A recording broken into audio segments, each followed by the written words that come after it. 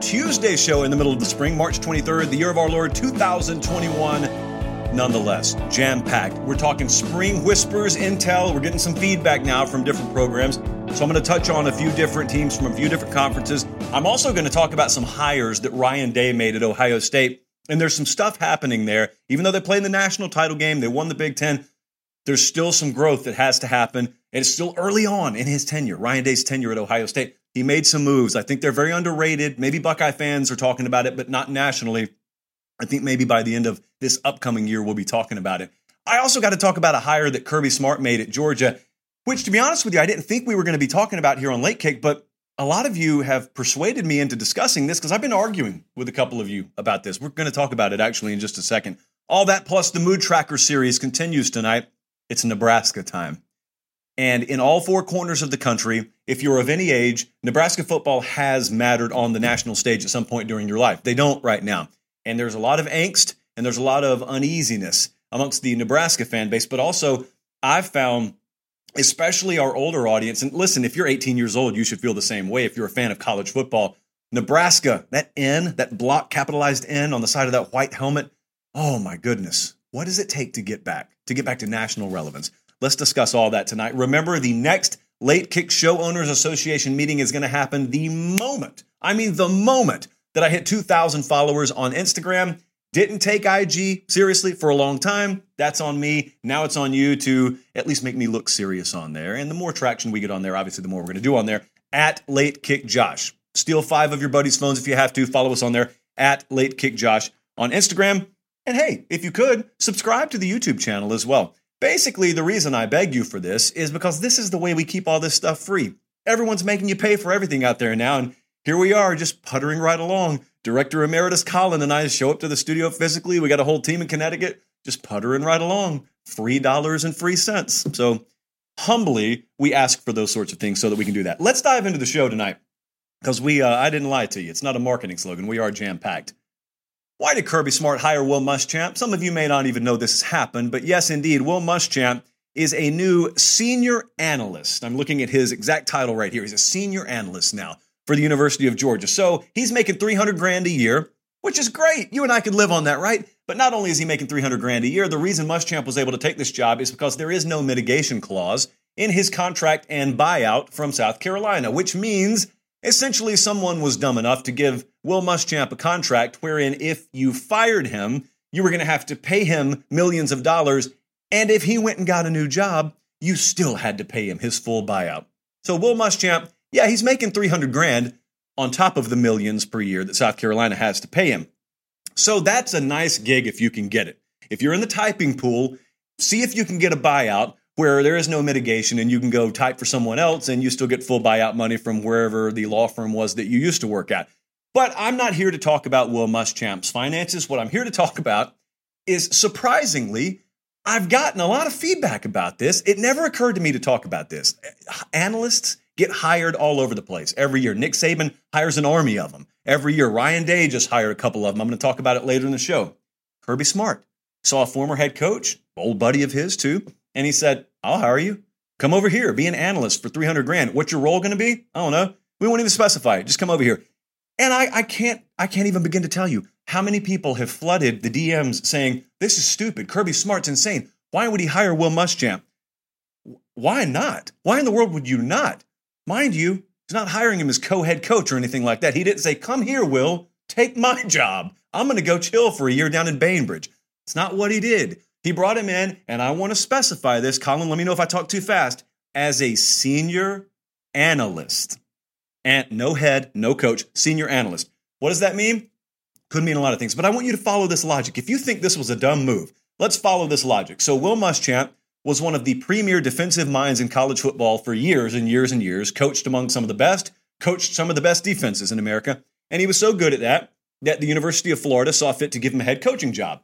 He ultimately failed there.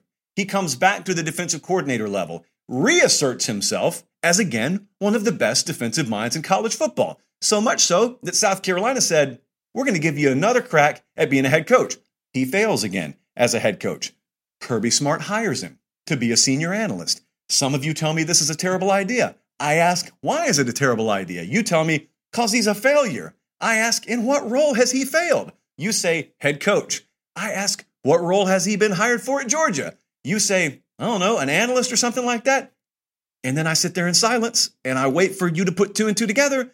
And some of you who have been arguing with me on this, you just look at me and go, see what I mean? I don't see what you mean at all. I want to stack as many former head coaches on my roster as humanly possible. I don't know how many times you have to watch Nick Saban do this every offseason to realize this is not only a proper practice, it's a very wise practice. Here's the reality. There are dozens of men in this sport who are head coaches who are ill-equipped for it. So I'll say it like this. There are dozens of guys who are ill-equipped to lead programs who are extremely valuable pieces of a program. Will Muschamp, as it turns out, was sort of ill-equipped to lead South Carolina long-term and get them where they wanted to. But he's a perfect and valuable addition if you put him in the right spot. And so here's what I had. Most of the time when I've had these correspondence with you, you've come back at me and we've hashed it out and either agree to disagree or you've seen it my way. This is not one I'm willing to budge on. I just know I'm right. Sometimes you just know you're right. I'm not budging on this one. It's good. It's a very good thing when you can bring former head coaches in, former high-level defensive coordinators in, and give them an analyst position and have them there for $300,000 a year, which is essentially an office supply budget for the University of Georgia. But you may look around and you may say, some of you get it. But if you don't get this, I've had some of you ask me, well, what are you bringing in Will Muschamp to do? What value? What value is Will Muschamp going to have for Georgia? Just off the top of my head, I look around and I think about having another set of eyes on my defensive backs or my linebackers. I think about the added benefit of having him involved in recruiting evaluations. Quality control is a whole nother aspect that when you've been a head coach, you've had to oversee every facet of. So you get another set of eyes on your quality control. You get more feedback on how to deal with donors, how to deal with your own administration, how to deal with league administrators and the NCAA, which a head coach has to do and an offensive coordinator has never had to worry about. You get the added benefit of having a former head coach there for self-scouting purposes. Not only is he another set of eyeballs that can help install new drills, new looks, new approaches in practice, he can help you coach your coaches. He's had to do it before. It's not just players that have to be coached. Coaches have to be coached. You got another set of eyes that is former head coach in the house. He can help you do that. Staff evaluations in general. I would argue scheme input. Will Muschamp can be very valuable on.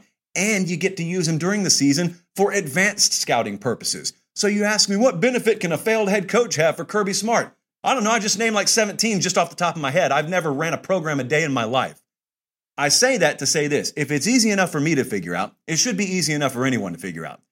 So that, in a nutshell, is why I think it's a proper hire and a wise hire to bring Will Muschamp in for Kirby Smart or anyone else who could have gotten him.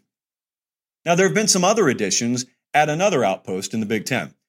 At Ohio State, I think Ryan Day has made some very underrated moves in the offseason. You Ohio State fans who are hardcore, you follow it year-round, you probably know about this, but outsiders, maybe not. I think Ryan Day has upgraded his staff, and in time, I think the rest of the country will come to realize this. The best always do this. The best find a way, even if they're at or near the top of the sport, they're always looking to upgrade everything, and that includes coaching staff. I go back to 2018. Alabama, kind of like Ohio State just did. Alabama makes it all the way to the national title game, and they got run out of the building by Clemson. And so you could have two trains of thought. You could either say, oh, man, we're really close. Let's not change anything. We're really close. Or you could be like Nick Saban and say, this team wasn't good enough. Our dynamics here were not good enough. We got to get better. And they got better. And the coaching roster that Alabama trotted out there in 2020 ran circles around the one they had just 2 years prior. And that's why, well, one of the reasons why they won a national championship. But it's always a balancing act. And Ryan Day's finding this out. All the other coaches find this out. Here's what you want. Everyone complains when their coaching staff is too old. LSU was a big complaint from them last year. Coaching staff was a little bit too old. They were detached from the reality of the younger generation, and they didn't relate to kids. And so then you want to get younger. Everyone wants a youth movement. But then, you know what else everyone wants? Everyone wants wisdom and experience in the coach's room. Well, how do you balance this? How do you get the youth and the exuberance while also having the experience and the wisdom? Well, the answer is a mixture of those elements. It's a balancing act. How do you find that proper balance, though? That's one of the many challenges of being a head coach. So what do we know about Ohio State last year? Buckeyes, circa 2020. They were a really good team. Really good. I thought they belonged in the national championship game. We could have the whole argument about the playoff structure. Luckily, 2020 is a one-off. So any argument made last year hopefully is irrelevant to the future. But here's what we do not know. We don't know what their internal QCRs, quality control reports, said about their own dynamics. And more specifically, we can't know exactly how Ryan Day graded his own staff. It's one thing to grade your team, but one of the things that I think would fascinate you guys, if we could ever be a fly on the wall, is when self-scouting happens, self-evaluation happens, and your coaches are getting graded. Now that's a whole new science, and that's a whole new realm of the sport that's behind like 5 curtains. No one would ever give you a peek behind those 5 curtains. But Ryan Day, at the end of this past year, he saw Greg Madison retire, co-defensive coordinator, had been at it for nearly half a century. And so he walks out. So Ryan Day has got some moves to make. And he made 4 of them, really. I want to talk about 2 of them right now and then the other 2 in just a second. Matt Barnes is the new secondary coach there. Also, Parker Fleming is the new special teams coordinator. Now, those names you may or may not recognize. I don't know how much you pay attention to the sport, but they went internal for both of the hires, is my point. And this kind of circles back around to what having elite culture allows you to do. If you got really, really good culture, it's that thing that everyone preaches, but really very few elite cultures exist out there. Not just in college football, but in business and in life in general. But if you get one, and I believe they have one at Ohio State, you don't have to go outside the 4 figurative walls of your football complex very often, because you got qualified candidates who already speak your language and who already understand everything about the organization that you can just promote from within. The best organizations are able to do that. In fact, you're working in that organization, and your motivation, instead of in a normal organization being, I got to get out of here so I can advance. In an elite culture, in an elite organization, your motivation is, I got to get better because I'm about to advance on this ladder right here. Well, Matt Barnes and Parker Fleming just did that. What does that sound like, by the way? The reason I think it's so personal and so relatable for Ryan Day is because that's exactly what happened to him. Not too long ago, you get the breaking news on your phone. Urban Meyer's out. Urban Meyer's retiring. What in the world? Ohio State's open? Wow, what a national coaching search this is about. Wait a second. They just hired Ryan Day. Ryan who? Some of you didn't even know who Ryan Day was. And they went internal. Now remember, there was no problem at Ohio State. It's not like the Tennessee job where there's this huge looming NCAA black cloud. The Ohio State job was one of the most elite jobs in the country. They could have gotten virtually anyone they wanted to come to Columbus. They didn't even leave town. They looked right inside the athletic department. They looked right inside the football complex. They said, Ryan, could we talk to you for a second? You're the head coach now. You're the captain now. Take it. And he's taken it. And they're still elite, if not recruiting at an even higher level than they were when Urban Meyer was there. He understands how this works because it happened to him. Now he promoted from within. So that's part one. Both those guys are young, though. Both of those guys probably don't have the decades and decades of seasoning and experience that you would want. So what else does Ryan Day do? Well, he goes out, kind of like Nick Saban and Kirby Smart we were just talking about, hiring those analysts in the offseason. What do you know about Paul Rhodes? You probably remember him once upon a time as a former head coach. Have you heard his name lately? I don't know. Maybe, maybe not. Well, he just got brought in at Ohio State as a defensive analyst. What about Todd Fitch? He just got brought in. Former coordinator, you've heard his name probably for a while, just got brought in as an offensive analyst. You won't see these guys on the field. If you've got a press credential, you may see them in the press box on game days. But there you have the balance being struck. So they got younger. The guys that are going to go out recruiting, the guys that are on the field, they got a little bit younger in the aggregate. However, in terms of the overall makeup, when they're sitting in a staff meeting, Ryan Day, you can tell. He doesn't really mince words very much. You can tell already listening to him throughout spring. They don't think they hit a home run. They think they hit a grand slam with this mixture. I think they did too. I think probably what's going to happen if they get quarterback figured out is they're going to win the Big Ten again. They're going to get in the playoff again. And you're probably going to look at them and you're going to say, they look a little bit better. How in the world does a team lose Justin Fields and get better or at least match the production? Well, what you'll have is you'll have a better overall coaching mixture. And you never know what that does over the course of a season because there's this other word in this sport, development. We talk about it a lot here, where we don't just assume players are who they are when they come out of high school. We don't just assume the star ranking is going to forever define them. And 3-stars are never capable of playing to a 5-star level, and a 5-star is never capable of going bust. Development matters. The best staffs develop. James Franklin's got a big chore right now trying to develop the linebacker and safety positions in Happy Valley. Well, that's similarly what Ohio State has to do. They're trying to retool their entire secondary right now. They were terrible. They were 122nd nationally in FBS pass defense last year. That's horrid. It's horrific. They got to retool that. You got to develop the guys you have on campus. It's not a transfer portal fix. You got to have coaches who can go recruit, and you got to have coaches who can develop the guys you have on campus. I think Ryan Day's got a good mixture right now.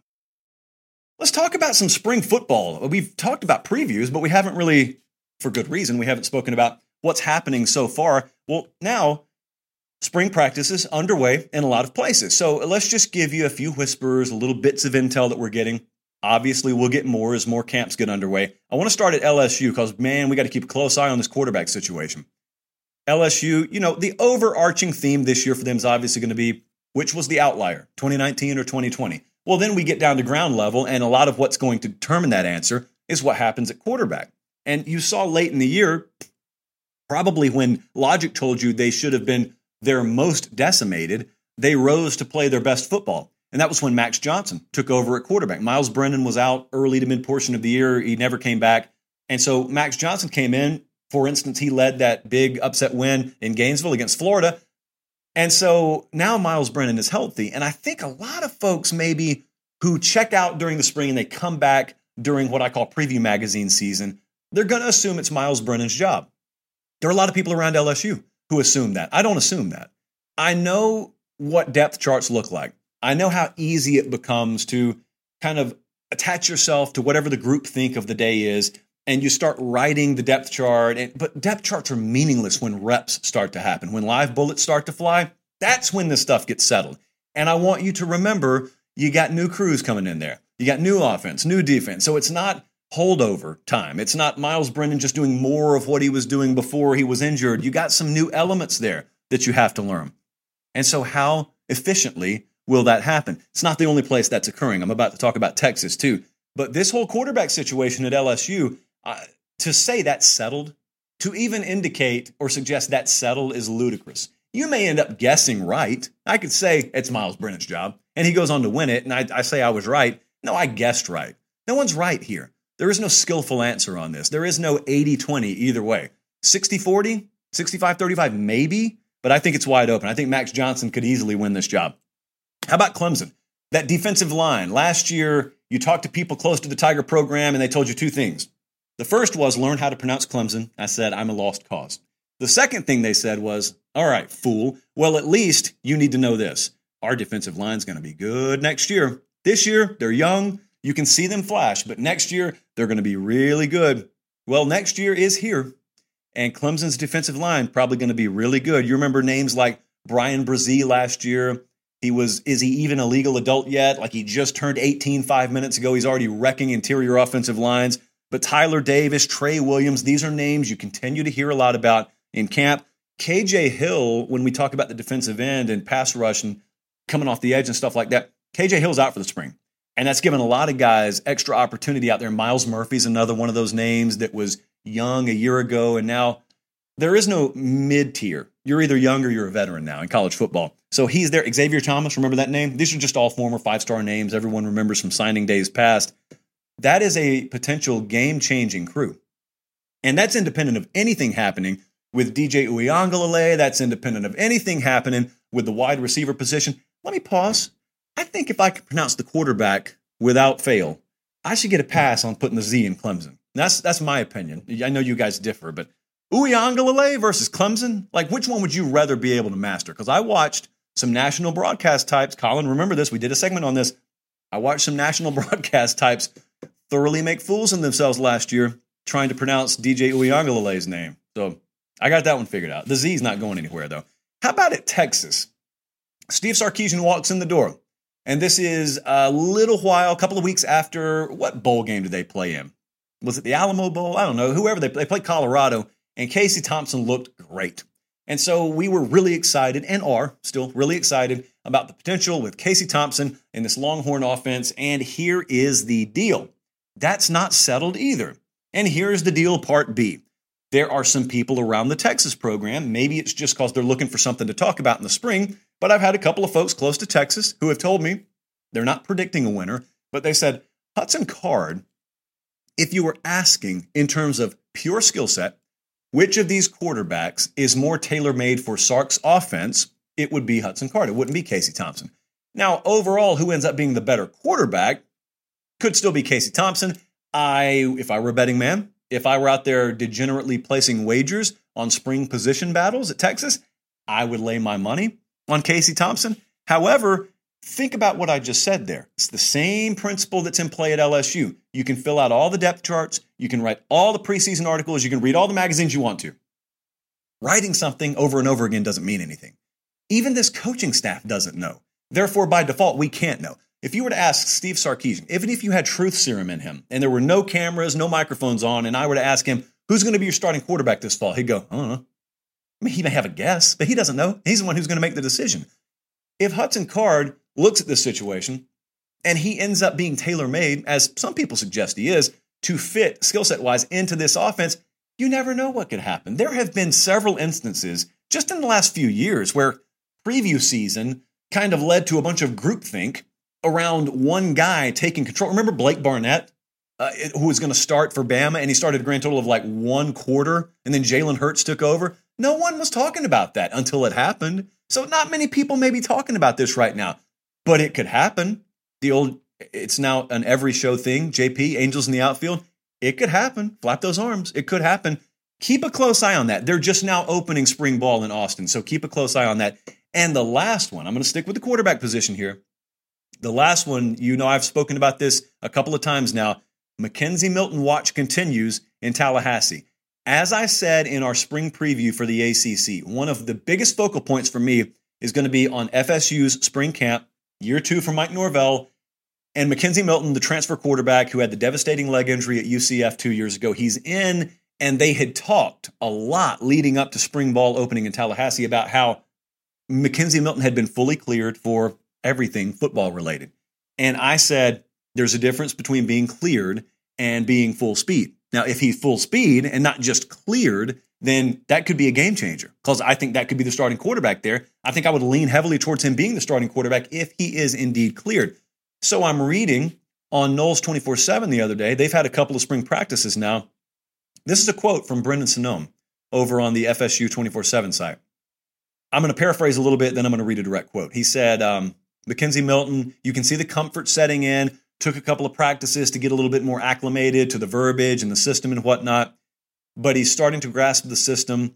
Then I want you to listen to this quote. Very nice movement as a runner, throws well on the run. Those two sentences probably matter about as much to me as anything that I've read anywhere from any spring practice report so far. It is a huge tidbit. I know there's still a long way to go, but if his first few repetitions in sort of quasi-live action, at least as live as you can get in spring, has people coming away saying, he moves pretty good. He throws the ball pretty good on the run. Well, that means they were serious when they said he's fully cleared for spring ball. And if he looks impressive by the standards of other quarterbacks you're measuring him to, well, it means there's probably not limitation there. And if there's not limitation for McKenzie Milton, that's going to be the starting quarterback at Florida State. Big ifs. I know right now it's March 23rd. We got a long way to go. But that's how I would handicap that race if indeed he continues on that trajectory. And those are the themes that we continue to hear come out of FSU. We're going to wrap the show up with a somber tone, a hopeful tone, but a somber tone. The Mood Tracker series continues. I'm striking a serious posture because this is serious business. We've got to talk about Nebraska. I was over on Husker 24/7. I had to go do some of my market research. I came on the board and I said, I need help.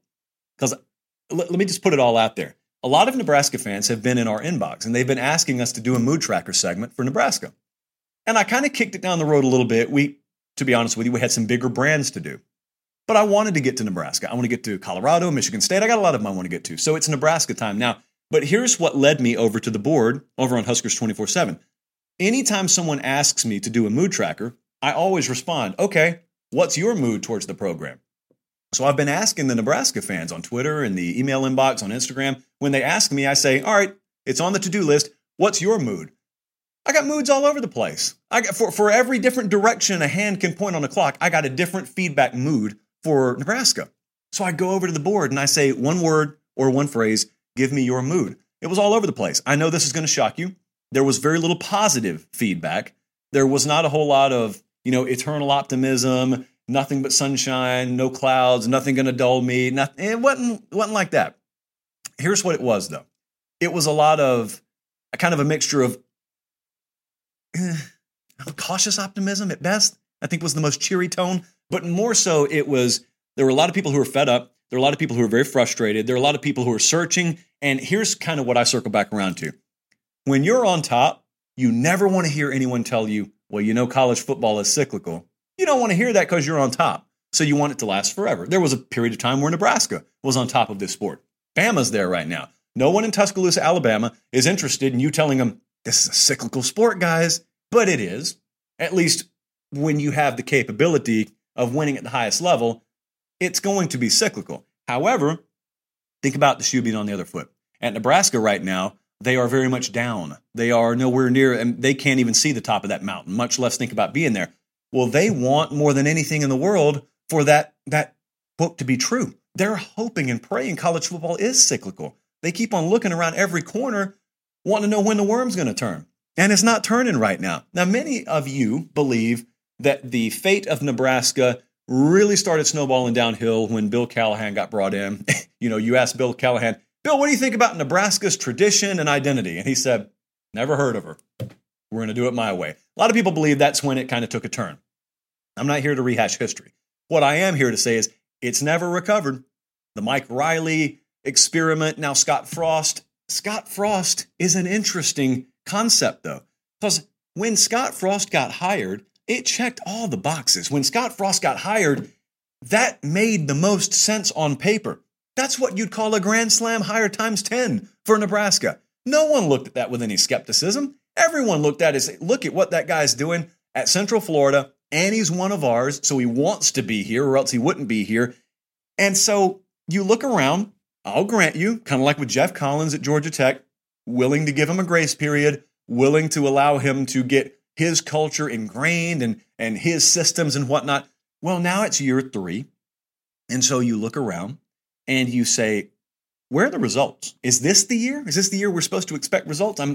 Keep setting my watch. Where's the cycle? Where's the up part of the cycle for us? Because we've just been kind of at the bottom. We want to cycle up now. Well, here's the dangerous part.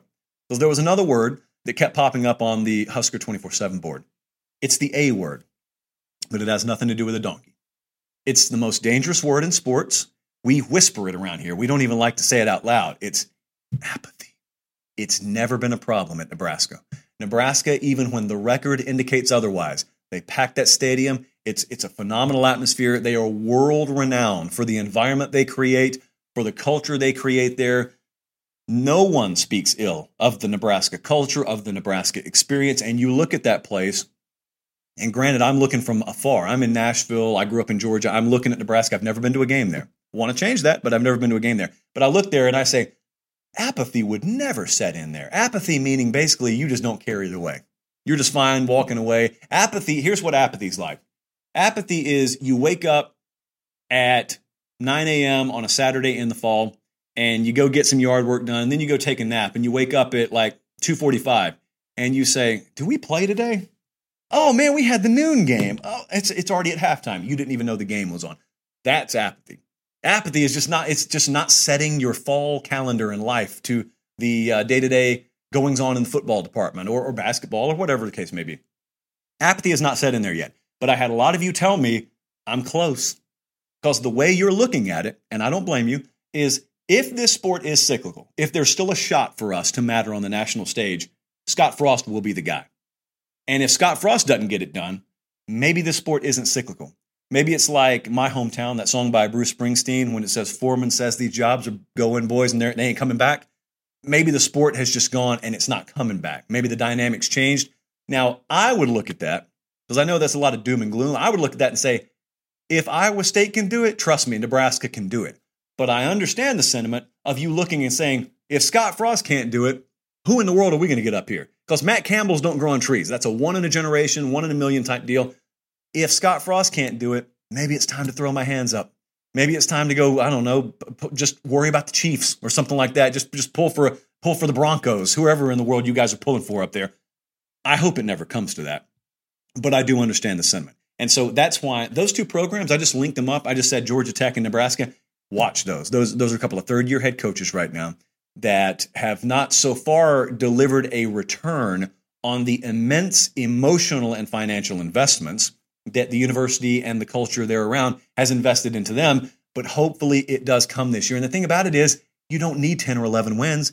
You just want to see a competitive product on the field to where at least now you start looking around the corner, and nothing's come around the corner yet, but there's this bright light to where, it's like a train way, way down the tracks. It's about to come around the bend, and you can see the light. If we could just see a light after this year with Nebraska, we'll take that. Right now, it's just darkness and darkness and darkness as far as the eye can see. And so I get it. I understand why the mood is that way. We, at least here, are pulling for you guys, though. That's our show. Remember to go follow us on Instagram at Late Kick Josh. When we get to 2K, we are putting the ball in motion to have our next Late Kick Show Owners Association meeting. And remember to like the video before you leave here and subscribe to the 24/7 Sports YouTube channel. And again, we do all that to keep the show free of charge. For Director Emeritus Colin, for our entire crew, Jesse, along with the rest of you in Connecticut, thank you so much for making this show possible. I'm Josh Pate. Have yourselves a great rest of the week, and God bless.